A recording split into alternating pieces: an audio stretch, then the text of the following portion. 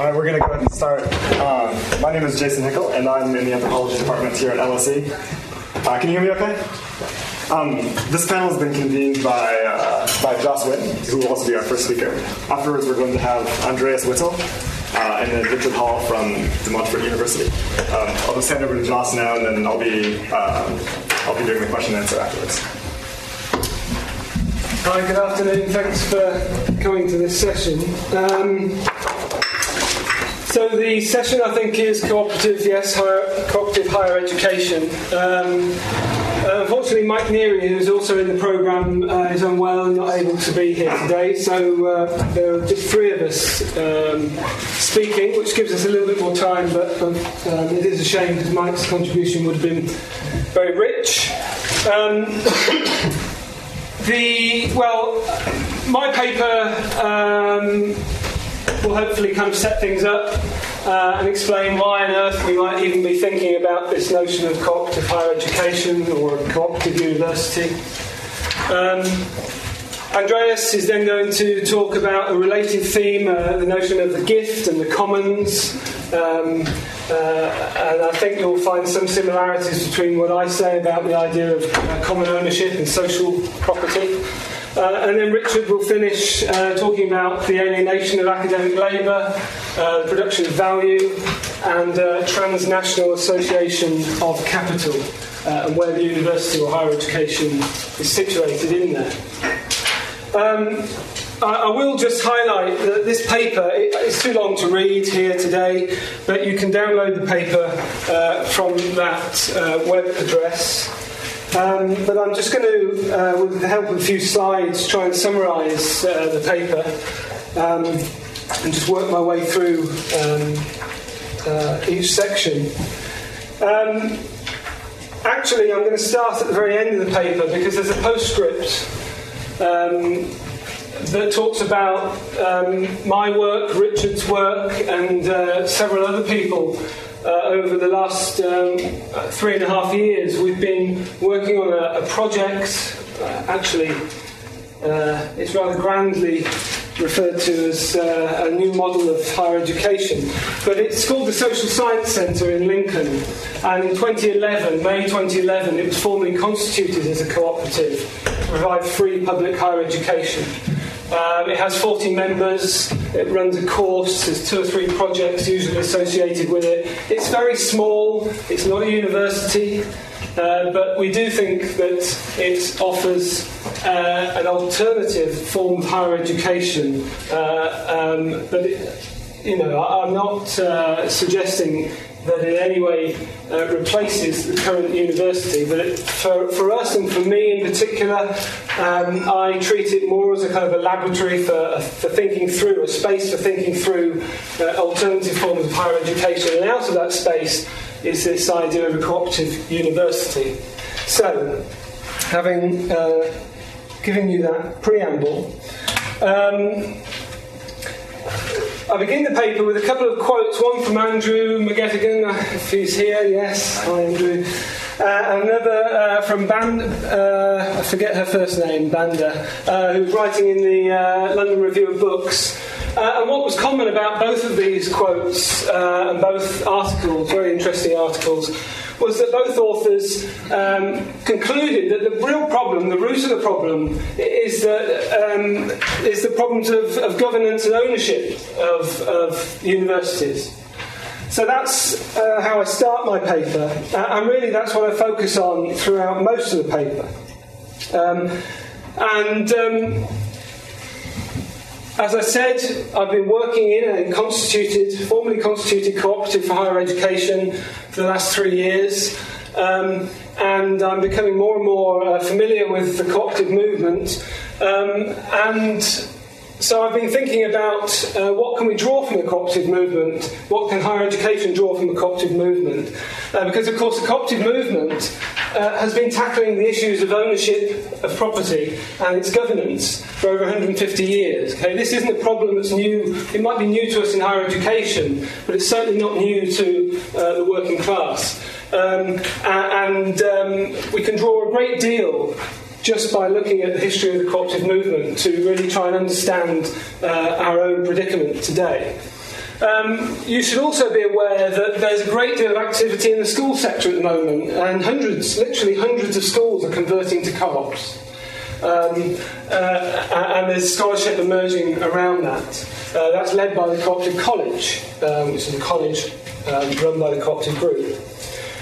The Cooperative College commissioned a master's student at Bristol, Dan Cook, to produce a report for his MBA on cooperative higher education. And Dan wrote a report called Realising the Cooperative University. Very, very useful, very interesting. It kind of sets up and answers, well, not answers, but it sets up and kind of considers some of the obvious questions that you might have initially when you're thinking about what is a cooperative university. And then there's other people that have proposed the idea of a John Lewis-style university, a trust university, and you may be aware of Mondragon, which is one of the largest cooperative corporations in the world in the Basque region of northern Spain, and they have their own university, a worker cooperative university, that on the face of it actually looks a lot like our own institutions. Hundreds of students, thousands of students actually, hundreds of staff, faculties, so it kind of looks familiar. And so in my paper, I talk about all of this and try and kind of capture their somewhat sparse literature, but just offer you a picture of work that's going on in recent years.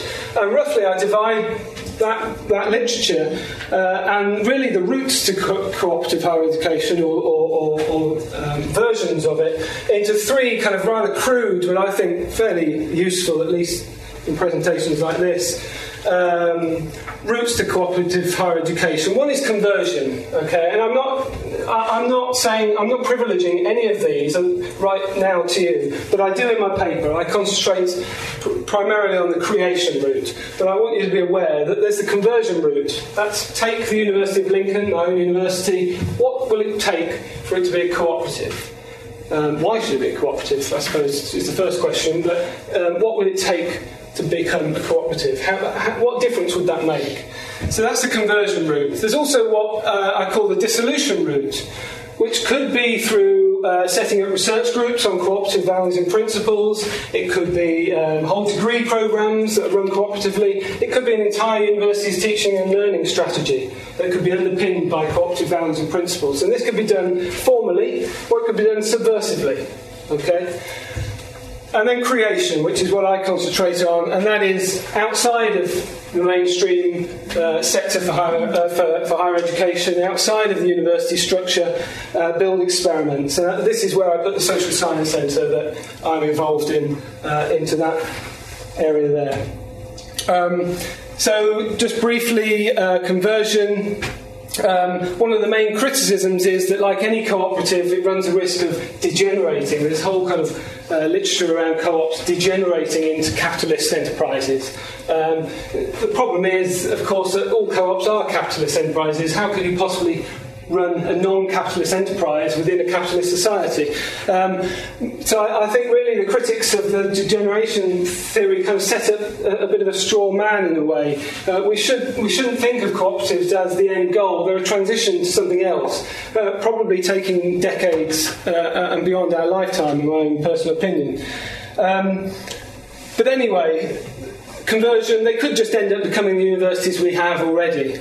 Mondragon, although it was created as a worker cooperative, because of its particular scale and its particular character, it is a useful way of looking at what a conversion might look like, although do be aware that it's very specific to the Basque region that it's been developed out of. And then a book which I refer to a lot in my paper, but unfortunately forgot to actually reference it at the end, is a book by Casimir called The Myth of Mondragon. And it was a critical anthropological study where she went for 2 or 3 years, I think, on different occasions, and observed Mondragon in the late 80s, early 90s. And I point to several of her criticisms, because she looked at Mondragon from the point of view of the workers rather than the managerial class that has developed in this large corporation. And the managerial class often talk about the wonderful benefits of cooperative movement, but she found that the actual people on the ground, the workers in the worker co-op, were fairly ambivalent about it and disgruntled. And her main point, or the main point I get out of it, is that if you're going to set up a cooperative, it's got to be infused and maintained with a sense of politics. So dissolution I've already discussed. What I will just add here is that we've just finished a formal project at the University of Lincoln called Student Producer, which was to develop an entirely new teaching and learning strategy for the university. That formally funded project over 3 years finished a few months ago, and now we're kind of living with the outcomes of it. But in my mind, although it was never framed as cooperative higher education, you could see Students Producer as a model for how to kind of convert an entire institution into something more desirable. And Students Producer, I think, offers a model. And I discussed Students Producer in the last third part of my paper. So creation, I focus specifically on worker co-ops. I just need some water. Because, well, personally, I'm most interested in them. They're the most radical form of co-op. They directly tackle issues of ownership and democratic control. Also, worker co-ops, by their nature, have to tackle the kind of categories of membership, and they tend to be very flat and consensus-based. And that ties in with the work we did on Students Producer, which is trying to level the relationship between teacher and student. Also, the history of the worker cooperative movement, as I have discovered, I'm still kind of learning about, has a very rich history, closely related to the trade union movement and the development of socialism, and I think there's lots of lessons to be learned there. Also, I discussed briefly in the paper that you can see the worker co-op form of institution as an immanent critique of capital, but also prefigurative of what we might call post-capital. And if you haven't guessed already, I draw a lot from the theory and method of Marx in my paper as well. So, briefly then, what are we talking about when we're talking about a co-op? This is the internationally agreed identity statement that has been used since 1995. It's a revision of something that goes back to the mid-19th century. Okay, autonomous association of persons, jointly owned, democratically controlled enterprise. So this is internationally acknowledged and is a guiding identity statement for all cooperatives. Cooperatives are then built again from this same statement from 1995. Cooperatives have 6 values and I think 7, if I remember rightly, 7 principles. The values are the basis for the principles, and the principles are what informs our action within a cooperative. You should just be aware of what these are. They're taken very seriously. You can go to meetings where there are people in the cooperative movement, and these are referred to a lot. Self-help, self-responsibility, democracy, equality, and solidarity. Education, training and information is a core principle of the cooperative movement. Okay, cooperation among cooperatives and concerned communities, this idea of solidarity. Dan Cook, in his report, suggests, and I think he's probably right, it's debatable, but he thinks that these are similar. They can be, they're similar to academic values and principles. Most academics wouldn't have a problem with taking these on board. That's debatable, but I think there is some alliance there. Now, worker cooperatives, again, because I focused on that primarily, in 2005 there was a World Declaration tied to the International Identity Statement about what worker co-ops are. And this is the international, well, I've summarised it here. They talk about 6 characters, or the basic characters of worker co-ops, and that's what we have here. So the dignity of work and the importance of democratic self-management, the free association of workers. This term free association has been around, well, at least since Marx's day. That members of the cooperative collectively employ themselves to undertake the work. there's a whole distinction about how wage labour works in a worker cooperative as well, and I talk about that in some detail in the paper. The idea being that if you can abolish wage labour, then you abolish alienation. Again, problematic, but if we see again, I kind of reiterate this point, if we see the cooperative form of institution as something transitioning to something else, then we don't kind of write off these as just being unrealistic or impossible. And democratic decision making and autonomy from the state.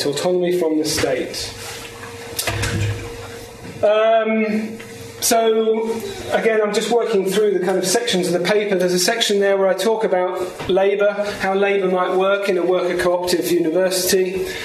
Draw on Marx, where he equated effectively in the German ideology, division of labour is equivalent to private property. So, if you're going to tackle issues around property and ownership of property, you do have to tackle issues around labour as well. Marx uses a term called indirect labour. What he's talking about is how exchange relation mediates the activity between human beings, the labour among human beings. And then he talks about, not very often, but when he does talk about post-capitalism or communism, he refers to direct labour. And that is labour that's not mediated through equivalence of exchange. So I discuss this in the context of how it might work in a university, how it is practiced in worker co-ops. But the point that I return to later in the paper is that, this is again coming from our Students Producer project, but the core purpose or meaning of a university is research and teaching. It's a relationship between teachers and students. And so you can't. This isn't just an issue of academic labour. It's about rethinking the role of the student as well as part of that cooperative form of higher education, and that it should be grounded in this pedagogical relationship. Property, very interesting. You may already know, but in the UK at least, we have an Industrial Common Ownership Act since 1976. And this refers to something called common ownership, and common ownership is built into the constitutions of many cooperatives. If you download template constitutions from the Cooperative UK website, they will have this paragraph on common ownership. Effectively what it means is that nobody owns the property. Not the state, it's not privately owned through individual equity. It is owned, it is the members of the cooperative act as stewards, and if the cooperative dissolves for whatever reason, it is constituted in that cooperative and underwritten by the Industrial Common Ownership Act that property has to be then passed on to a similar cooperative organisation. So the point I make in the paper is that this isn't public in terms of state-owned or state-run. It's not private because no individual owns it. You can't leave and then take your bit with you. In Mondragon you can. Mondragon is based on individual equity. If you want to go and work at Mondragon, you have to give them €15,000. They usually take that through Social Security, which you can in Spain. And when you leave Mondragon, you can take some equity with you. But not in a cooperative that's constituted with the idea of common ownership. Okay? So I think this is an interesting thing to consider in terms of the kind of property ownership of universities, either existing or newly created. I found a very helpful article by Axworthy and Perry that talks a lot discusses this idea, the Industrial Common Ownership Act, and compares it to similar acts around the world. And they say that members cannot freely alienate their shares in the cooperative. It has many of the characteristics of public property rather than simply private property held as an aggregate of individualities. And this ties in with theory around the idea of worker cooperatives and labour in worker cooperatives being non-alienated labour. Again, coming back to this idea that the division of labour is equivalent of private property. You can't in society have the two, according to Marx at least. And Egan and Josser have done some very interesting work on worker cooperatives, which I think raises a number of interesting questions. What's interesting is that Josser, if you look at the development of his work, he starts off thinking that worker cooperatives are the end-all and be-all and that they overcome alienation, and then in his most recent article and book, he kind of concedes that they don't quite overcome alienation. But I could have told him that to begin with. And then the third section of the paper is on this idea of that the institutional form, whatever form it takes, should really be derived out of the pedagogical form. And I get that from our Students Producer project. It's something that is kind of important to that project that we worked on at the University of Lincoln. But also it's something that Casimir, in her book on the myth of Mondragon's, kind of concludes, and that is that you can't just impose a business form on people. It must come out of the activity of the workers. And so if you think of a university, the primary core activity as one of being a pedagogical activity, then it's about understanding that and developing possibly a cooperative institutional form from it. This is a kind of broad 3 minutes, great, I'm nearly done. This is a broad statement about Students Producer. There's been lots written about Students Producer, mainly by Mike Neary, who unfortunately isn't here today, but there's a great deal that's been written. It is a 3-year, or was a 3-year HEA funded project, so there's project reports and all that kind of thing that you can go away and read. And it's had its successes and its failures, and I'm happy to talk about those later if you wish. But it's fundamentally... I'll just... that's right. So Casimir talks about business forms rather than... people rather than business forms being the agents of change. So Students Producer is kind of inspired by Benjamin's authorist producer essay, and that is that the emphasis shouldn't be on the qualitative nature of the project, but also on the process and means of knowledge production. And Students Producer, particularly when you read Mike's work, is very much about positioning Students Producer as both a theory and a practice that's antithetical to capital. Okay, I think I will wind up here. There's enough words on the screen. The final point, I suppose, and it's a kind of theoretical point, but I do think the worker cooperatives put it into praxis, and that is that I don't think a worker cooperative should be about the reification of labour, the reification of work. It should be about creating a space to abolish work, and that is to abolish the capitalist form of wage labour and alienated labour. And there's some very interesting work by Moishe Postoni, a historian in Chicago, and a number of other Marxist scholars that pick up on this idea again from Marx, that actually the worker movement of the 20th century really got it all wrong. It's not about reifying labour, it's really about abolishing labour. And that doesn't mean that we want to abolish all human activity, it means the capitalist form of labour. And so I discussed that a bit as well in the paper. Okay, I think that's it. Oh, one last slide. Some interesting work done by Kerry Facer at Bristol on cooperative schools and cooperative education in general. And in her paper, along with two other authors, they identify 4 elements of cooperative education. And I suggest that amidst all of the curricula you would have in a cooperative university, that this is how you reinforce the politics and the kind of the values and principles of the cooperative movement. And this is taken directly from Face's paper. Okay. And the Social Science Centre, socialsciencecentre.org.uk.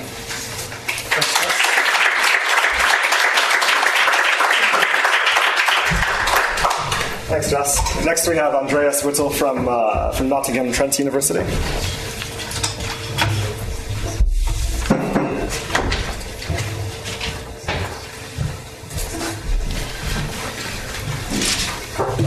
Thanks.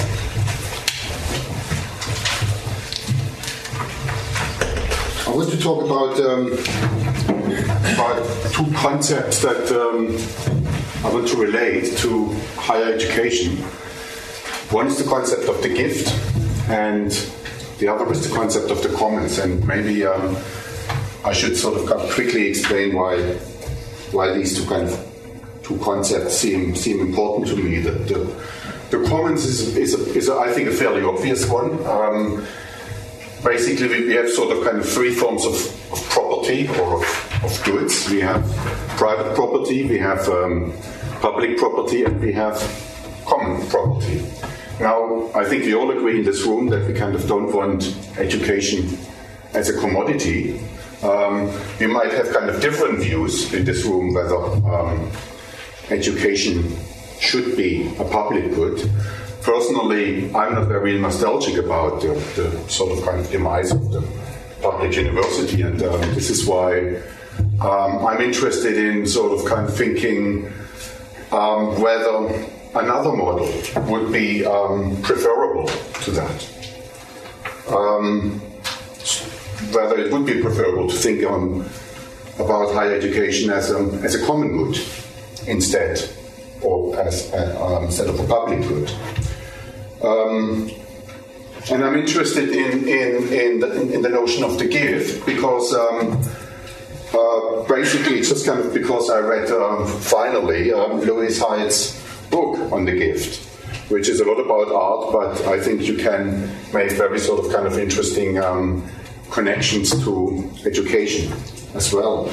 Now the gift and the property, they seem to work nicely together, but analytically they're rather different concepts.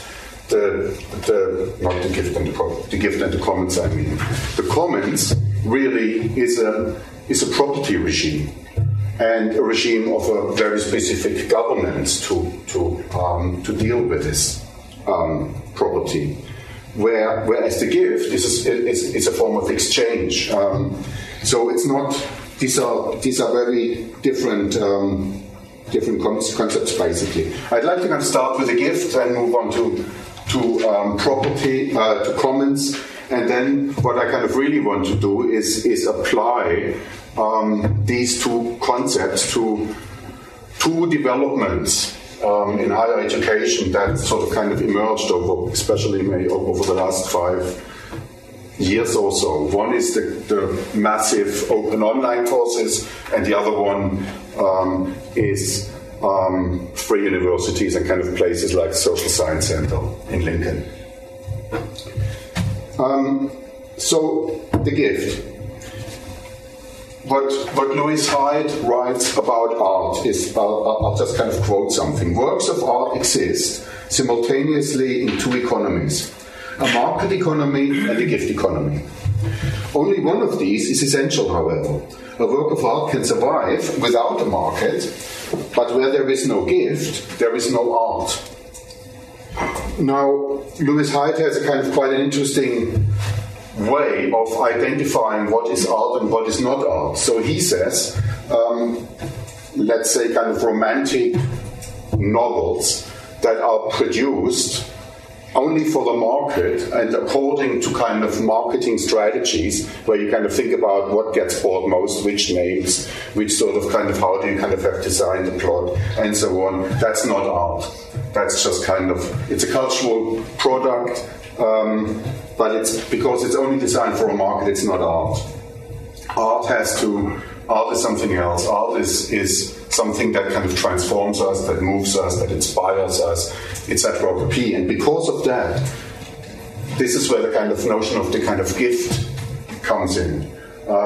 So the gift is, on one hand, on the kind of gifted, talented artist that kind of produces something that then, on the other hand, moves those that get confronted with it. So the viewers, the recipients of that art, and those who then transformed by that. And I think we could make a similar sort of claim, or the same, for education. So I think we could say education can survive without a market, but where there is no gift, there is no education. And I'm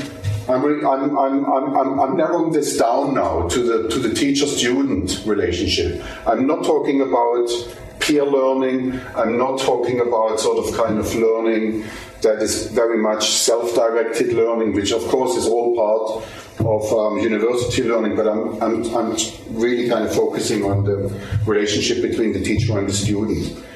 I think there is a same in this interaction. That's kind of same thing happens. If education works, a transformation happens, or an inspiration, or a challenge, or something happens that kind of makes education worthwhile. And of course, I think what the difference is, kind of in between education and art, is that in education the gift really is in the interaction, is in the relationship between the teacher and the student. Whereas in art, you don't really kind of have this kind of relationship. So the artist doesn't kind of really know who's going to watch the work later on, and so there is no relationship in that. But with education, I think with education there has to be this relationship. But that's debatable when I talk about the massive open online courses.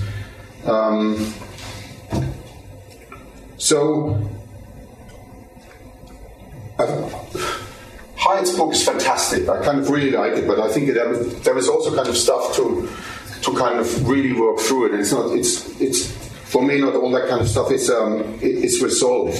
What I kind of find interesting is that he, throughout the book, he very much insists on the notion that gifts. With a gift comes an obligation to return the gift. So it's a kind of, it's a classic argument developed by Marcel Mauss, and usually developed in anthropology, but he doesn't really explain how the artist that produces the gift receives the gift in return. There is kind of no explanation for that. And the gift that he kind of uses to kind of explain what the artist does, the inspiration, the challenge, the transformation, all these things, they're not really kind of part of the kind of economic system. So I think there are two systems here at place. One is about economic exchange, which is the gift economy, as we usually know it. And the other one is sort of, for me, something beyond economic reason.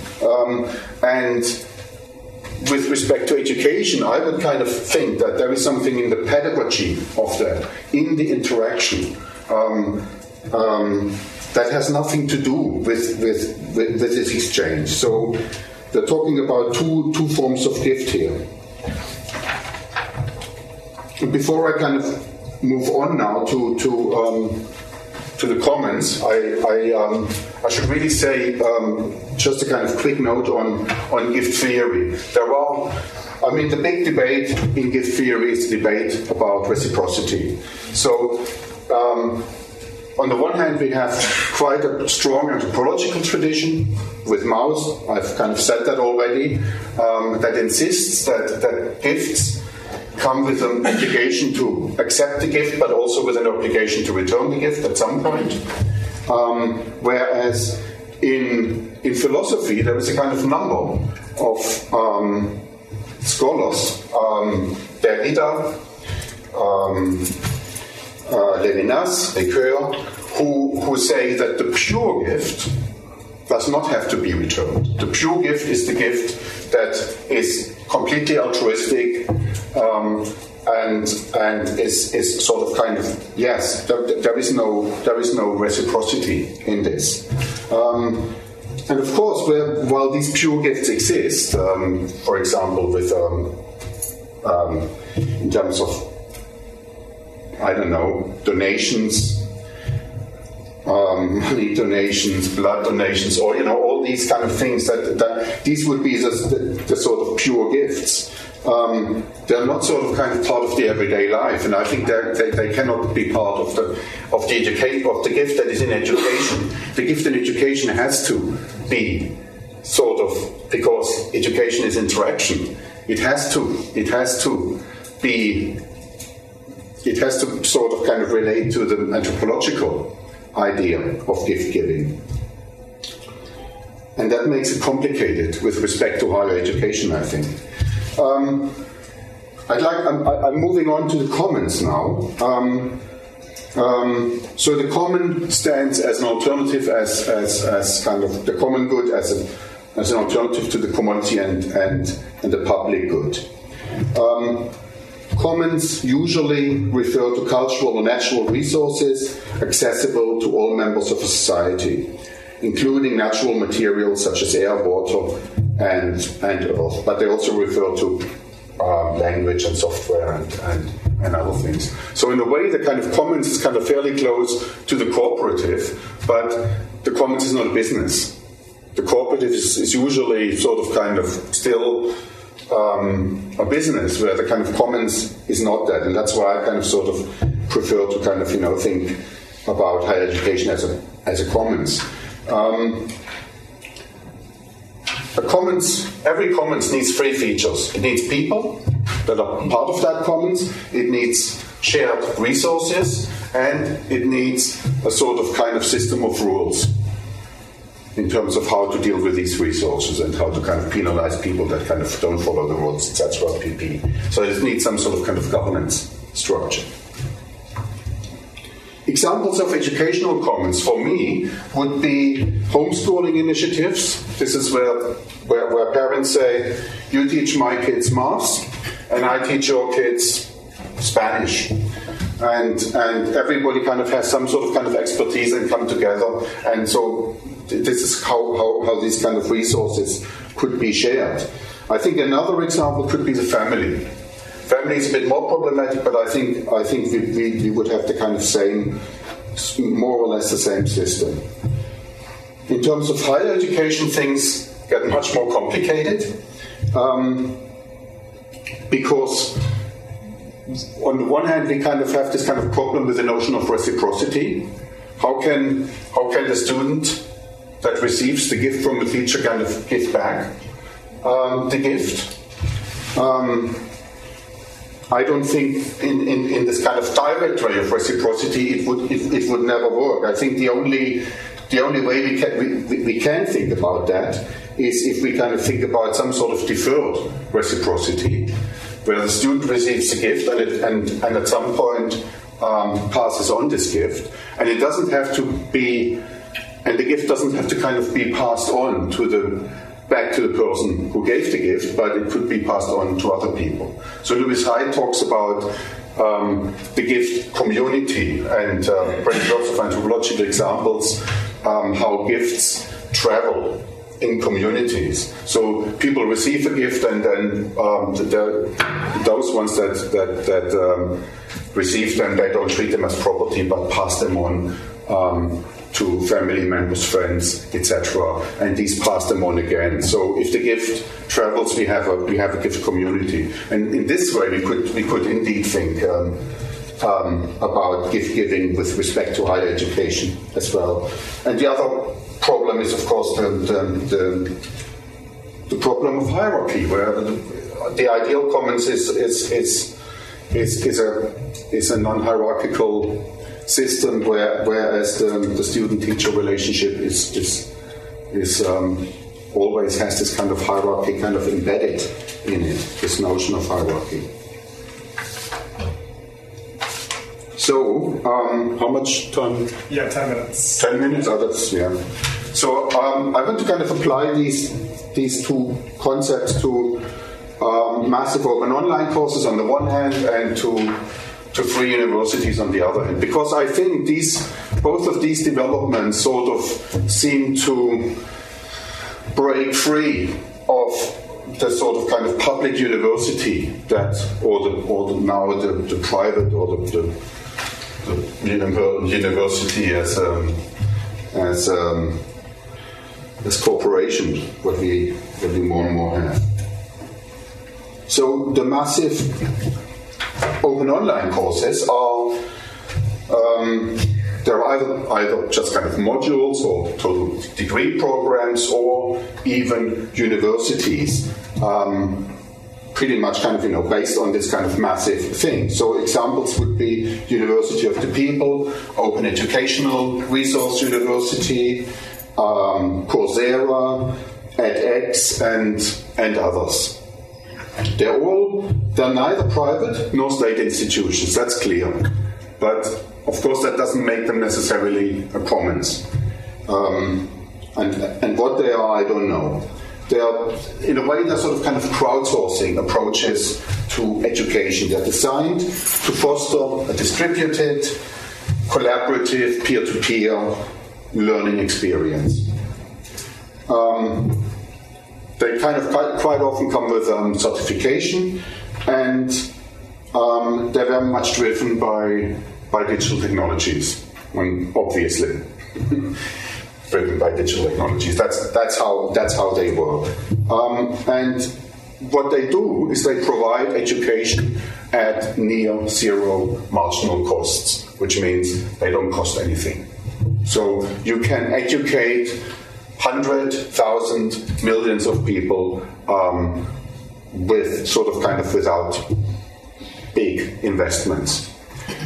So politically, this is of course an interesting approach, because these courses can reach regions or people that never kind of had a chance to really attend universities so far. So there is, in terms of the kind of geopolitical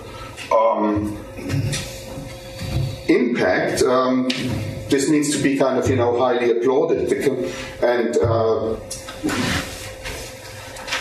Jeremy Rifkin, who kind of thinks that capitalism is crumbling now in his sort of kind of latest book, just because of digital technologies, and because from now on the collaborative commons will sort of kind of eventually supersede capitalism. He has a whole chapter on these kind of online courses, and he highly celebrates them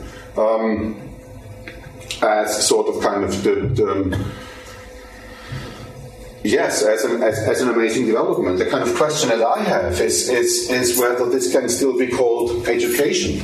Education in a sense where sort of kind of gift giving happens. If all that stuff is available for free, so where is the gift? And it's available for free because labor is reduced to a minimum. So what really happens in these courses is a provision of online material, which is of course not a bad thing, but it's all about kind of designing providing material, videos, this and that, audio stuff, texts, that then can be accessed by everybody, and then you have kind of all sorts of kind of multiple choice questions where stuff can be tested, but all that can be done by sort of kind of automation, by technology. You kind of don't, as soon as everything is set up, you kind of don't really need labor anymore for that. So where the labor comes in, which is in feedback that kind of goes beyond the kind of automation for multiple choice questions, these courses usually cost. Which then kind of, is a rather problematic thing, because how can you? I mean, the whole idea of education is the feedback, isn't it? So kind of you take so what that means is we provide education, but if you want feedback, you have to pay. So I'm not really sure if this deserves sort of kind of if education is kind of the right term for that, or if we should see this more as a sort of kind of form of skill training, which is kind of something else, because I think in skill training we don't have this kind of idea, the idea of the gift doesn't sort of kind of, isn't applicable. How much? About 5 minutes. Okay. So the other development I would like to mention is the development of free universities that have sort of kind of over the last I don't know 5 years they have emerged sort of in all areas, in the US, in the UK, in other countries. And of course, as a direct response to the marketization and financialization of the public university, so the pedagogy in this system is very different from the open online courses. So here we really have a focus on face-to-face and on interaction. So here we have exactly that kind of idea of the gift that could shine probably in its best way. It's also kind of a very different form of organization. It's much more autonomous, much more anarchist way of setting up education, focus on locality, face-to-face, mutuality, collective decision-making processes, all these things.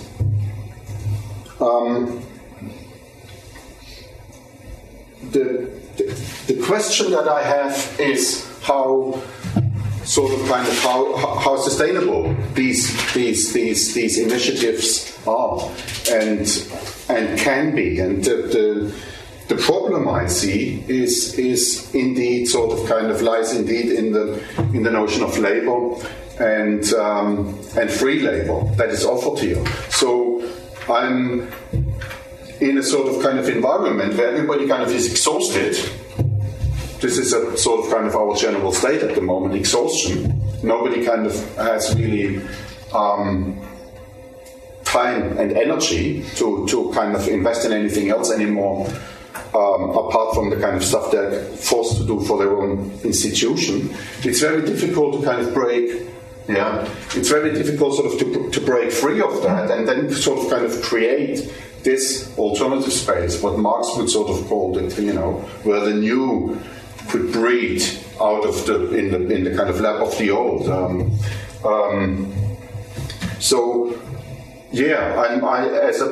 I think as a pedagogical project, I think it's we have all the kind of ingredients here for comments, apart from maybe the kind of hierarchies, which would be another kind of thing for discussion that I kind of can't open up now. But I think I'm more interested in the notion how sustainable these initiatives are. And I've seen some of them emerging, and a couple of years later they didn't exist anymore. So there seems to be kind of a point that these initiatives are in that respect quite fragile. And I'll stop with that.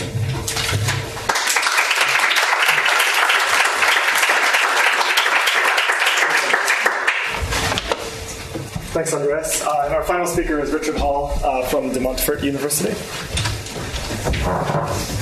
Let's find the slides here. I'm the last going grey man to speak at you today, I think. Is that right? Yes. Does that work? That works. I can walk around. I want to pick up on Is it quicker? Yeah, I think it'll work. Seems to work. Correct. So I want to pick up on that point of Andreas about exhaustion. In part because one of the things that kind of struck me from Gaminder's talk earlier was about kind of where do we find space to push back. And my role in the institution, I have a chair in education and technology, but I'm head of enhancing learning through technology. It's kind of e-learning, technology-enhanced learning, people's front of Judea people's front, But effectively, you become a bit of a reseller for technology for inside the institution. Technology is a brilliant thing in a kind of follow the money way, follow where the technology leads you. So we implement Blackboard. Well, that connects us through into kind of private finance. It connects into Pentagon contracts, which underwrite contracts there. We deploy Turnitin. Well, that's just been bought out by venture capital. So what does, and I have to, and we are, well, what's our tablet strategy, Richard? What's our bring your own device strategy, Richard? Well, should we have a conversation about conflict minerals that kind of are embedded in? No, we can't have that conversation, can we? So it's very conflicting and it's very exhausting.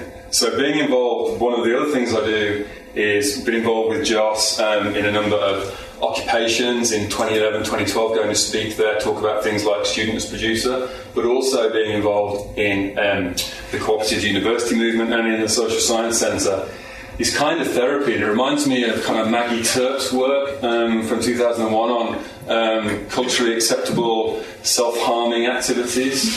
So, and her work really on where do we find spaces for self-care in this mess, in this farrago, and what do we do? So for me, kind of being involved in the social science centre enables me a little bit to live with my conscience when I'm thinking about Gominder's point about pushing back. But pushing back and defending is exhausting when you're sitting in committee meetings where you don't have time to engage because it's just about, well, okay, Richard, that's fine, we can deliberate if you want, but actually we have to make a decision, this project or that project, or, how are we going to get NSS scores, or what are we going to do about personal tutoring, what are we going to do about peer mentoring? And it becomes very functional inside the institution, and it's exhausting. And so I come back to there was a great slide that Andrew Gettigan, in a great presentation at the UCU event in Nottingham, he closed out with Kenny Rogers, the gambler. You've got to know when to hold and know when to fold and know when to walk away, know when to run. And I think that's kind of critical for me to kind of bear in mind as we move forward. So really I want to talk about, in the first instance, I want to talk kind of about a kind of critical theoretical framework for how I'm trying to position my work, really. And then to talk about the alternatives that kind of interest me at the moment. And in particular, they interest me because I think they're focused more on values. And I know that's problematic, that values are problematic, in particular from the kind of the methodological perspective that Joss and I come from. But as opposed to kind of value production and circulation and accumulation inside the academy that causes a kind of psychic, almost kind of splitting, that itself becomes kind of problematic. And I think that connects back to Wendy's point from earlier on about, well, where does regulation and governance lie inside the university? And my university has a bond. So, there's credit rating agencies, there's insurance companies in the bond markets, there's all of that stuff alongside the quality assurance agency that regulates my labour. So, I guess my kind of, there's a three kind of tripartite kind of thing here, really. The first is that I've been thinking quite a lot about this in terms of a secular crisis, the secular crisis of capitalism that I guess people like Harry Cleaver in reading Capital Politically and the autonomist tradition would kind of talk about, that actually systemically and globally getting stable forms of accumulation back on track is incredibly problematic in spite of a whole series of capitalist countermeasures. And in part that is why historical socialised value, for instance public health, public and free healthcare or public education, is being commodified and accumulated, re-enclosed, and that's being done in quite a coercive way. So I'm not sure where I stand on kind of Mike's point from earlier about, well, there are no tanks on Senate lawn because if you're a student in November 2010 being kettled on Westminster Bridge in sub-zero temperature, I'm not sure, and you see that the Mayor of London is about to deploy a water cannon in the capital. Well, I'm not kind of sure about the levels of kind of coercion in that space. There's also something here about associations of capitals that I will talk about briefly. And for me, there's something about, I'm going to end on a point about mass intellectuality and the idea of mass intellectuality that Joss flagged on one of the points, on one of the pages where we were talking about student as producer, and the idea that kind of attempting to abolish academic labour. But I'm not interested in the rate. I want to abolish myself, actually. I think that's kind of the logic in this. But there's something about how do we abolish the reified nature of academic labour in order to kind of dissolve the knowledges, skills, practices into the fabric of society before they are enclosed and commodified and someone else owns them? Or maybe it's too late, and maybe it's too late inside the university, and maybe we look elsewhere, which is why the cooperative thing is important. Okay, so I'm interested in the work of William Robinson, who in 2004 wrote A Theory of Global Capitalism. He's written, I think, 13 theses on capital as well. Does quite a lot of work in Latin America and South America. And this is kind of following on from him, really, is to try and get a sense of ways in which the university is being restructured for value, restructured transnationally. So it isn't as so. And one of the questions I was going to ask Gominda earlier was about kind of the role of trades unions in this, because there's something about labour relations and the role of trade unions, and I kind of bottled out and didn't ask the question. But there's something for me, and what's the role of labour in negotiating with CEOs or vice chancellors or whoever who are part of a broader formal and informal network of power, a shifting alliance that Stephen Ball, I think it's 2012, not 2011. That Stephen Ball in Global Education Incorporated talks about in terms of geographies of social relationships are transnational, and how do you push back against that? And he talks, and Stephen has some really interesting network analyses of the ways in which, in particular James Tooley at the University of Newcastle, but also individuals like Sugatra Mitra, who in the kind of technology environment are held up as kind of really democratic, emancipatory individuals, how they're networked through work with think tanks, policymakers, private finance, private equity, media corporations and publishers, how they're embedded, and how that then operates as an activist network for the market. And I think for me this is quite interesting because it kind of mirrors some of the work of David Harvey in his work on Volume 2 of Capital, where he makes a point about Marx talking about joint venture companies in the 19th century, talking about associations of capitals coming together in order to do things that an individual capital can't do, to be able to leverage more finance, to be able to leverage more value production, to be able to leverage qualitatively something different. And there's a connection there, I think, to this idea of transnational activism, certainly by neoliberal networks, that I think offers an interesting alternative to connect to the point about the commons for those who wish to oppose that. And how do we think transnationally? How do we use that idea as a crack almost to kind of push back? How do we join up into maybe framing things around mass intellectuality and seeing this deeply as a pedagogical moment, as a pedagogical issue to push back? So, do I want to talk about that? No. That's the kind of secular crisis of capital. That's what Harry Cleaver talks about in his thesis on the secular crisis. I think the second point is quite interesting, though. Certainly in terms of... And Harvey again picks this up latterly in his kind of work on the contradictions of capital, to look at where antagonism lies. I think there was a question earlier, wasn't there, aimed at Andrew about where the cracks are, and how do we get into the cracks, and how do we exploit them, and what is the role of kind of academics in that process? And I guess some of that comes back to John's point from the previous session about research with and research about, on what is our kind of critical role in that space.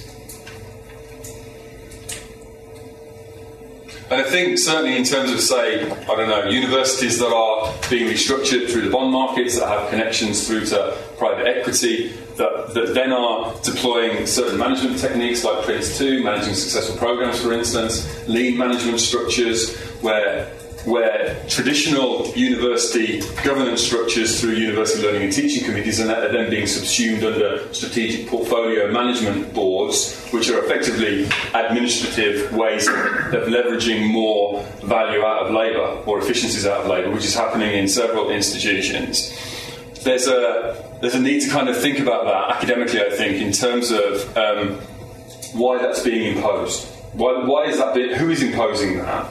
What does it reveal about power? What does it reveal about hegemony? And therefore, what does it reveal about spaces to kind of push back? And certainly, I think, therefore, to see that kind of transnationally, are there possibilities to push back through kind of trades unions, for instance, through the curriculum, through formal institutional structures, through teaching excellence awards, through the role of notional champions in teaching, teacher fellows, national teacher fellows, those sorts of people, or not? Or actually, if you're looking to defend a position against somebody with transnational power, is that does that become an impossibility, a self-defeating impossibility that just leaves you exhausted? Kind of like that. And I kind of like this as well from David Willits. I'll return to this later, but Willits' paper on Robbins Revisited has been kind of mentioned a couple of times already. Page 47 in Robbins Revisited, he's very clear without radical changes to how universities are financed, it's difficult to change behaviour. Now there's an opportunity to use our funding changes to push a real cultural change back towards teaching. And this paper's really enlightening in thinking about the use of big data, thinking about the use of learning analytics, thinking about the way in which pedagogies, in terms of class contact, in terms of access to students, in terms of how quickly you get feedback back from your staff, are going to be turned against, will be turned against us. So, you know, at the Montfort University, we have a 4-week turnaround time for feedback. But hell, what if Coventry, who are in the same model, they get theirs back in 3.5 weeks? Well, you know, I don't care about your nationally negotiated agreement. Things start to break, things start to creak in and around that moment. And in particular, where we see the use of all these other things that we all know about: MOOCs, learning analytics, secondary legislation to drive change, student debt, all that jazz. Force, I guess, or connecting to kind of funding changes to push a cultural change. And it's a qualitative thing. It changes, I think, culturally how we view higher education. And emerging out of that, we see a range of campaigns emerging out of that. And they're important campaigns, and they're campaigns that are situated not just inside any one institution, and they might be deemed as kind of cooperatives. So the Tres Cosas, the Three Cosas campaign here in London, it's very important. We've got postgraduates of fair pay at the University of Leeds as well, attempting to kind of push back, and casual adjunct sessional staff in Australian universities, which is a kind of trans-institutional thing, collecting narratives. And narratives are really important. When we were on strike earlier this year, narratives from staff about why they were on strike are incredibly important in trying to frame moments of solidarity that might be used pedagogically to develop an alternative, because people don't get to hear those narratives otherwise. So these narratives that emerge from inside, I think, are really important. How long have I got? About 10 minutes. Not going to go there. Postone, though. If you haven't read Postone, read your Postone. It's fantastic. And then we'll have a chat about that. Let's not talk about that either.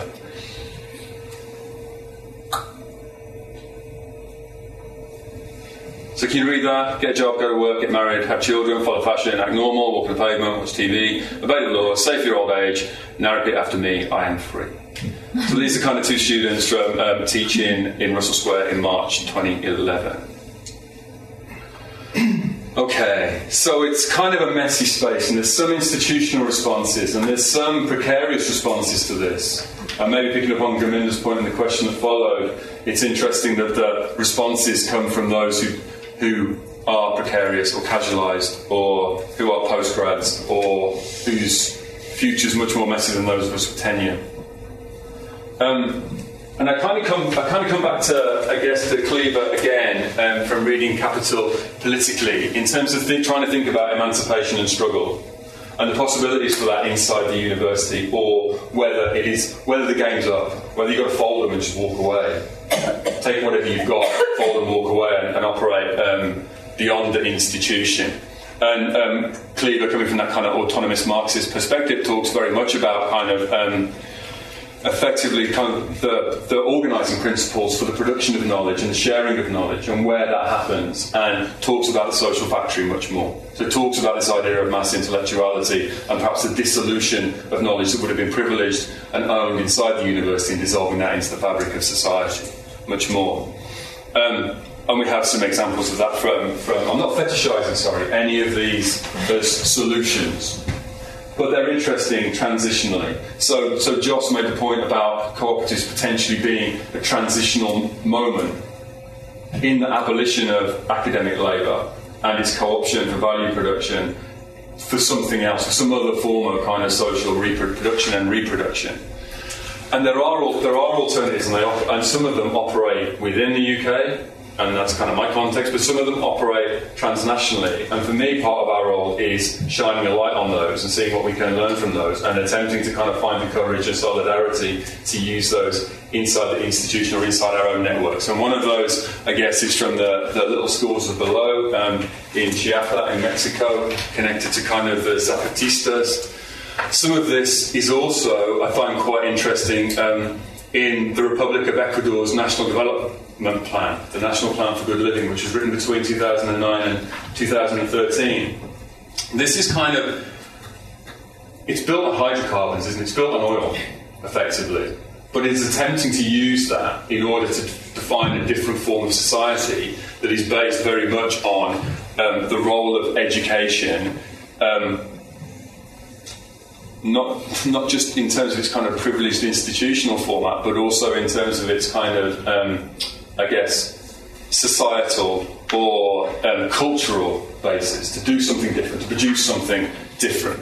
So they, what was quite interesting about that was that they've, do you know about the Flock Society, Free, Libre, Open Knowledge Society?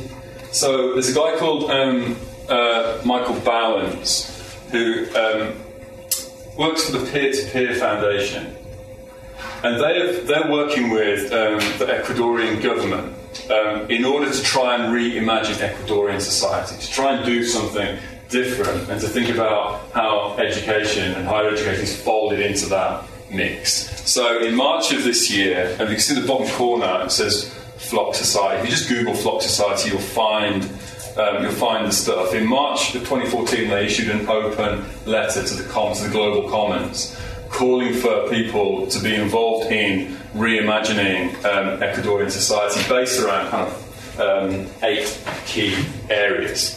One of which was kind of technology and the global commons. The argument being, Bounds kind of pivot. The launch point for this is that we need a new global alliance between new open movements, ecological movements, and traditional social justice and emancipatory movements to create a grand alliance. This is your kind of association, your transnational alternative association. I find this quite interesting because Bounds it's transitional. It's attempting to find a way of thinking about the market, thinking about the state, thinking about peer-to-peer sharing and production in a world of abundance as opposed to scarcity, where knowledge is the driving force for this. So the role of academics and teachers and educators and students in that process, and the idea of kind of some form of mass intellectuality or a pedagogical process that focuses around production, co-production, student as producer, and a levelling, is kind of fundamental. So I find it very interesting because they're kind of predicating on oil, but it's being used to think about social capabilities and social potential. It's being used to think about democracy, not in its parliamentary sense necessarily, but in its kind of cooperative, permanently and persistently deliberated sense. And it becomes quite interesting in that way, but also thinking about ancestral forms of knowledge. So it isn't just predicated on some kind of on some transhistorical perfection that is 2014 in the UK, and it's moving towards perfection of markets. It is respecting kind of what has historically been produced and modes of production in that space as well. And I think that this idea of a global alliance and this idea of alternative spaces and this idea of looking for those helps me kind of think about Gominda's point from earlier. But it also connects into, I think, a range of other kind of common spaces that are kind of emerging or that still exist after the failures of 2010, 2011. And some of those are things like, in quite a banal way, DS106, which is a kind of almost anti-MOOC. It's a kind of online community that exists globally for sharing and support that is around, I guess, kind of media production, but it's quite interesting in the way in which pedagogy is negotiated in that space and who has power and authority. Also things like the Social Science Centre, the tracks produced by the University of Utopia, which are still around as well, and some of the social centres that exist. And I think they're quite interesting because as the Social Science Centre states in its values, this is about the possibilities for associational networks, and it's about trying to open up spaces for those associational networks. Sarah Amsler, who works at Lincoln, talks about this in terms of a politicised relation to truth in affairs of education, knowledge and academic practice, about speaking back effectively and finding the courage to speak back, and that's really important. So I'm just going to return to my last slide to Willits, really. And so I am quite interested in what this idea of mass intellectuality means. It kind of emerges from Marx's work in the Grundrisse on the general intellect and the way in which science and technology is used as a way of kind of co-opting the skills, expertise, knowledge, practices from labour and investing them in dead labour and machinery in order that you don't owe anything effectively, so that you can control and discipline labour more effectively. And kind of emerging from that was this idea of mass intellectuality, our common ability to produce based on needs and capacities and what needs to be done. And that what needs to be done raises doing from the level of the individual to the level of society. So it's a different way of thinking about stuff in terms of abundance as opposed to artificially imposed scarcity. And it's certainly in terms of thinking about the knowledge production as a way of cracking open institutions, cracking open ways of working, of opening up new avenues and possibilities. And I think, actually, Willits, that's a real cultural change back towards teaching. So I'm going to end there. I'll end there.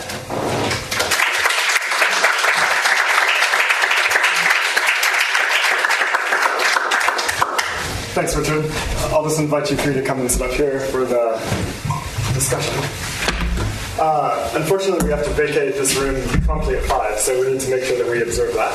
But we have plenty of time for the discussion. To start with, I'll just take questions one by one, I suppose. My name is Ariane from Middlesex University. I have a question to panelists and to everyone, namely on this question of collectivity, cooperatives, free universities, sort of more social, more collective ways of doing things that go against the grain, that claw back some autonomy, that are anti-capitalist perhaps also in their endeavours. How do we differentiate that project from capital's and finance's current interest in the social and current interest in mutualism, cooperatives, collectives, etc.? And certainly, the buzzword, one of the buzzwords being big society, but there are also others, social investment, etc., that is going on at the moment. There's a real interest in all of this stuff, and certainly also things like participatory budgeting. But the question then becomes, of course, what is that model? What is the interest of finance and capital in that model? And how are we supposed to behave as, on the one hand, collectivized subjects involved in cooperatives that are being perhaps potentially financialized or governed on the basis of a sort of more corporate logic? And these projects that are about a sort of grassroots alternative that is that we want to be a bulwark against that and take us beyond that kind of vision of a sort of fully financialized society where the social is subsumed under financialization and under sort of capitalist projects. So how do we think the difference between the two, and what can our project be that is different from that?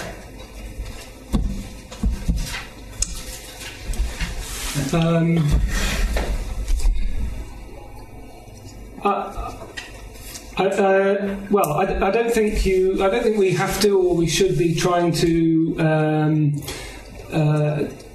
create a situation that is black and white. I think that we should see that the kind of the conditions of today are the conditions that we have to build upon, that we have to work within. We should see that any emphasis on kind of sociality, on sharing, can be interpreted in different ways. I think we need to approach it critically. We need to kind of remind ourselves of certain fundamental principles. We need to be demonstrating and educating people that there is not just one approach to this, that it is not just a kind of neoliberal or capitalist approach to this. But one thing I'm quite conscious of in my work is that I'm not that interested in the idea of resistance in terms of just blocking something constantly, but rather trying to understand what the moment is and what the opportunity is. And I haven't read Volume 3 in its entirety, but of course Marx talks about the financialisation of capital, the idea that shareholder companies is the kind of movement towards communism in the idea that it socialises property. So, there is a tendency, I think, an understandable one, for us to want to just resist all this and not also to try and understand the opportunities. So, big society, sure, it's, very problematic, but there might be opportunities that people could use subversively for our own cause. That's how I kind of try to view this. So. Any other thoughts? I kind of don't want to answer it, because whatever you say risks being kind of fatuous. Really, it's just kind of, for me, it's kind of, how do I make sense of kind of my work inside the institution and beyond without going down that kind of. I don't know, is it John Holloway who writes about Exodus? Amongst others. Cracks them. And it's I think in his earlier work, talking about kind of an exodus from capital, and also capital's ability to exodus from you. You push back in specific spaces. Well, you find you don't get, well, it's impact, isn't it? You ain't going to get funded for that. So for me, it's kind of, in the same way that the system attempts to kind of co-opt, are there moments in which you can co-opt back? So, for instance, at our institution, we have a focus on the public good, whatever that means. Well, I'll attempt to go into occupation on that then. I'll attempt to kind of drive us. I understand that the Vice-Chancellor, there are certain things that the Vice-Chancellor wants out of that, and I understand that, because he is in competition with other Vice-Chancellors, because he's got to make recommendations back to the credit rate, to Moody's, credit rating agency. He's got to keep bondholders happy, all of that. I understand the pragmatics of that, but actually, if it enables me to go back into occupation and enable, I don't know, to be able to liberate anything from working on literacy with specific marginalised kind of communities in Leicester, and then to reframe what the idea of the public is in that space. So I've just set up a centre for pedagogic research inside the university, and we're building it around the model of the social science centre, scholarship, kind of trying to make it less hierarchical, talking about kind of negotiation. And academics kind of kick back against this. Don't want to deliberate with you, Richard. Don't want to have to kind of co-negotiate an implementation plan. You draft one. Well, why can't we do that together? It's just painful stuff, but actually this is a model for other ways of working beyond, So for me, it's about going into occupation of certain things, but knowing when to hold, fold, walk away, run, all of that. Well, I'm not so much kind of concerned about capital's interest in things that we sort of value, cooperatives, commons, relationships, etc. For me, that's not the big problem. The big problem is the how we can sort of kind of keep building the alternatives to capital and make that more successful. So kind of the alternatives are there everywhere in terms of open source, but what I see is that there is a sort of stagnation. So for 10 years, people have been, in the open source movement, have been talking about, we really need to replace Google, they're dangerous, and there were kind of, hundreds of projects were designed for open source developers to kind of overcome that, and overcome Facebook and everything, but kind of eventually kind of didn't happen. There were some attempts, but it seems like, and I think this is the kind of problem that I see with everything, that alternatives are there, but what I call sort of state of exhaustion, it kind of just doesn't. We don't sort of kind of have enough time and enough energy to kind of really build on what we want to build. So this is the kind of problem that I identify as the big one, not exploitation of capital, of kind of, whatever it is that we produce. Thanks. If I could just ask you to keep the questions as concise as possible. We have one here. Okay, I'll try and do that. Thanks for the gift of the talks. Really enjoyed them. I suppose the first thing I wanted to say is to Andres, your reading of MOOCs would be very different from mine. I wonder if you're... ones you cited were kind of ex-MOOCs, and if anything was an example of venture capitalism, I would kind of see those ex-MOOCs like Coursera or whatever, they're just funded by it's American system, it's venture capital. You, in terms of the gift and the commons, you might be more interested in something like CMOOCs, which is kind of a bit of an earlier generation and a bit more trying to be more collaborative and cooperative. So you might want to kind of look at them. But what I want to ask in the panel, and try to keep this short, is how does the digital affect these kind of older notions of politics and economics that you're working with? So, you're taking a theory of the gift from Northwest and the potlatch, and you're kind of trying to see it in the contemporary situation, and you're taking cooperative labour. But the usual argument of the digital is it's non-rivalrous, we don't have to do that, and it creates problems even for you're talking about Dimitri Kleiner. Everyone that's working with the digital and the commons, none of them have a common idea of the commons. It's all different. Free software, open source, Creative Commons, could be left, could be far left, pro-piracy, Great Commons. It's all completely different. So how do we kind of cope with that? How do we deal with that? There isn't a common notion of the commons. And if I want to join your cooperative institution, what happens if I'm not a certain kind of political Marxist? I might be still really left and whatever, but how do you cope with that? Well, the SSC has always said it's a model, and so the idea is we'd encourage you to set up one of your own wherever you are. Or somewhere else, it's not part of your common. No, of course you can. It's entirely open, but... There's an entrance exam though. If you haven't read the Grundrisse, you can't. In the third book, yeah.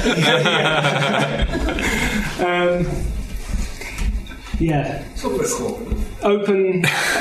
So the commons on the internet. It's funny. I got into all of this. My background's technology and kind of technology and education, open source, open data. I've done lots of work in that area, and in that sense, it's what's I see that as a kind of a proto form for what I would like to kind of see more of in the physical material world, and this is a common expression among people that are interested in peer-to-peer production. Yes, how to deal with rivalrous economy. I don't know. I'm still trying to figure it out. There's this very kind of interesting, but obviously problematic idea of open cooperatives being talked about in the last few months. Merging of the peer-to-peer world and the cooperative world. They've definitely got things to learn from each other. I think we need a bit of patience. We're not going to achieve this ideal in the next year or next 10 years, I don't think. I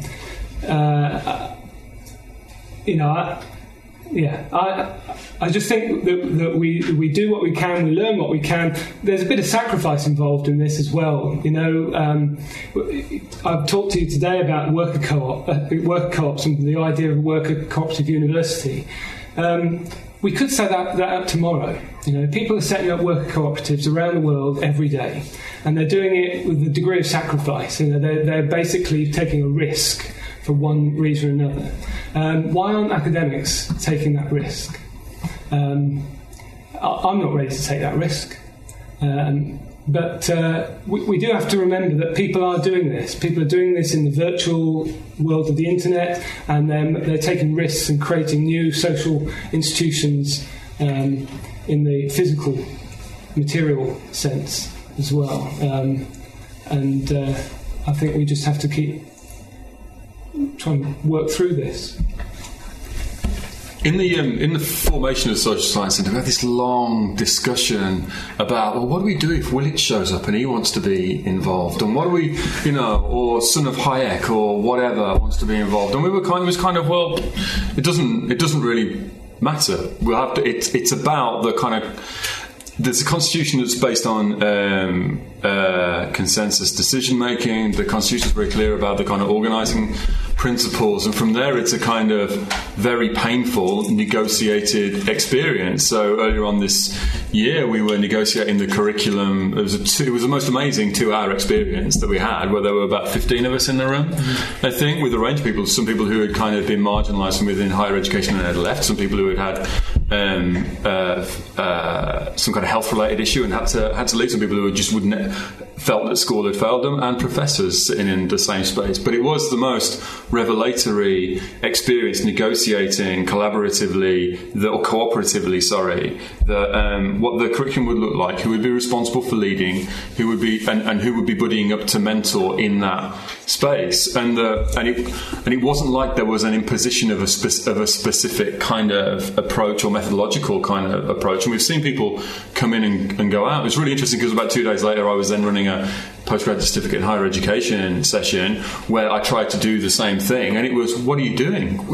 Give me the prescribed curriculum, the learning outcomes, the assessments, and it was a very, very different space where one was willing to be messy and conflicted and painful, and the other kind of wanted to run from that.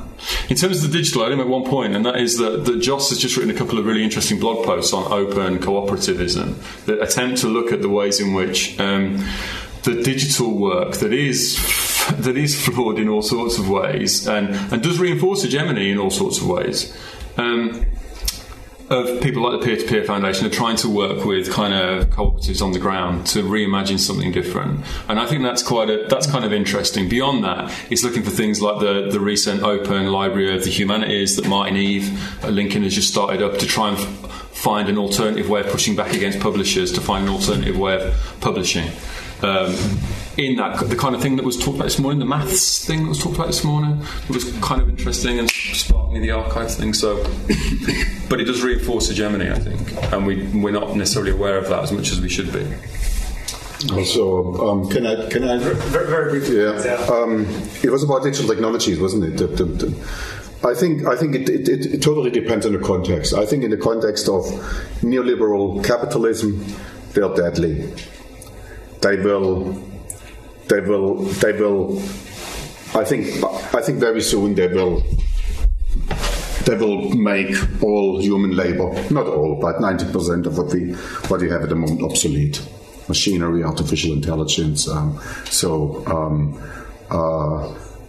think the kind of developments that are about to happen are extremely scary. So, but that's not the fault of digital technology. So this is.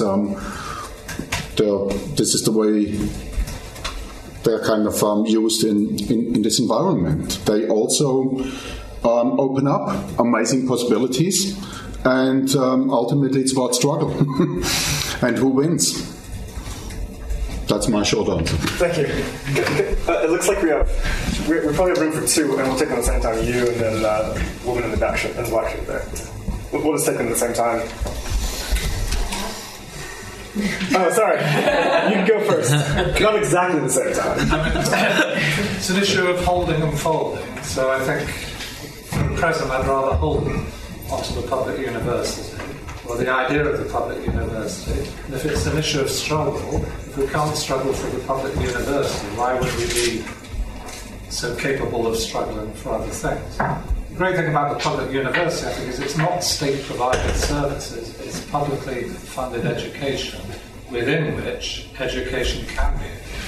We may not, as teachers, have provided it as a gift, but there's nothing about the public university that means that education can't be provided as a gift. These other ideas, I think, are great, but I cannot see the scope for generalizability and innovation unless we also protect the platform of the public university. And if the funding of the financial, or if the mechanisms of the financialization of the university are coming into crisis, isn't this a moment for us to push back at the crisis around financialization and the new mechanisms that will have to be introduced and potentially struggled over?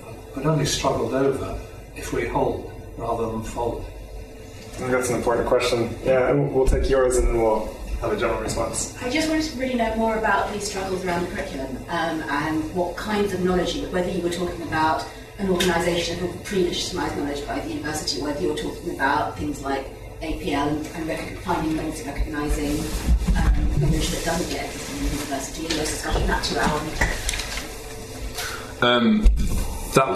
That was an attempt to say that anything in this banal module on assessment and feedback in higher education is up for grabs. Let's negotiate. No, I mean in the cooperative. Oh, the cooperative one. The one that wasn't. I mean, I understand. That's about cooperative education. Yeah, sorry, that was about. I was wondering about. For me, the interesting sort of the thing that I was wanting in sort of which was really interesting, the point you were all pointing towards in your presentations was the struggle over what would a curriculum in a cooperative or alternative university be, which is a problematic question, I think. And since you've obviously just had a discussion around the curriculum in a cooperative university, that's kind of what I want to know, is what that discussion was. Well, it was designed and negotiated by everyone involved. So what was what was up the grads? Okay. And what were people wanting? And to what extent were really radical curricula being offered? Like the problem of ACL, for example, which is incredibly difficult in a legitimate university, but might work more in a cooperative university, in my imagination. Well, it's all interpretation of prior learning, which is really problematic in trying to recognise non-legitimised forms of knowledge, which is what happens. But I assume what would be happening or on the table in the cooperative university. Yes, but of course people could use that as APL. Yeah. It's all on. Actually, it's all online. We blogged everything. Okay. All the notes, all the curriculum development. So it's pretty transparent in terms of kind of where that went and whether people wanted kind of accreditation posts, whether they wanted to keep portfolios, how they wanted to manage the process, all of that, which people kind of don't want. They don't necessarily want the certificate. They want to be part of something and to learn in order to be able to put that into place in their everyday experiences. So I'll grab your email address and ping that out to you. Okay. The question about the public university and whether we want to hold or fold. Yeah. I mean, I take that point. You know, this public. I said I'm not very nostalgic about it, and I think the kind of reason for that is that the public university, as long as the public university worked very well, its function was to cement class and reproduce it. And I think that's kind of hard to argue against. So I think it's easy to argue against because you've seen in Andrew's presentation what it would mean to cement class. That is, there is a project now to cement class. So the public university in Britain was the only... I mean, you couldn't have a public university that deconstructed class after a system of private secondary education. But bear in mind, it was the only non-private, status. In a sense, it was a challenge to that. So, if you reify what it had to overcome all aspects of class, you remove the one bit which was the least class-based, and then the system came at the end, and that's a problem. But Willits is designing the full cementing of class. That's the point. Sorry, I mean, my apologies. Just sort of cross. Well, I mean, Bourdieu would argue that the university has a kind of core role in the reproduction of class, and I think this argument is very valuable. But I think it must be allowed to kind of think beyond the public university, just as a thought experiment. So I think it's, but I'm not sort of kind of completely against the public university. It's just that I don't see that this is the kind of that this might. I think in a situation like that, it's interesting to kind of think from scratch and think about what sort of kind of education and what sort of kind of institutional framework and do we want or do we need? And that's sort of kind of my position at the moment. My position is that we we obviously continue to fight for the public university, and that a public university could also take on, if not wholly, a lot of the cooperative values and principles, and that I would see, roughly speaking, in the kind of conversion kind of route that I outlined. So, what I'm certainly not suggesting is that we do everything, that we kind of do everything all at once, that we need people experimenting through creation route. We need people dissolving the universities from the inside into more kind of cooperative institutions, and we need to see one or two institutions try to convert to cooperatives and see what that entails as well, all the same along the same time as doing exactly what you're doing in the fight for the public university. So no, this is, for me, this isn't a kind of an outright rejection of the public university for all of its historical problems, but it is a recognition that we actually have to bloody well do something, and we have to do lots of different things. So. Yeah, I agree. One strand of that is to go back into occupation of public, and to do that in a variety of spaces, be it a Centre for Pedagogic Research at DMU, or working with UCU, or working with a Campaign for Public University, or just having the courage to speak up in those committee meetings where you think you're becoming marginalised. And to go back into occupation, I think, is one strand. So I'm with him. I think that the key point is the point I make in the first page of the paper, and that is if the problem for us is ownership and governance of higher education, then there's an international movement of solidarity that for the last 150 years has been trying to think this through in their own various forms of institutions, and we can learn from that. That's the bottom line, really, I think. What it ends up like is, who knows? I think we have to conclude on that note. Can we just thank the panelists?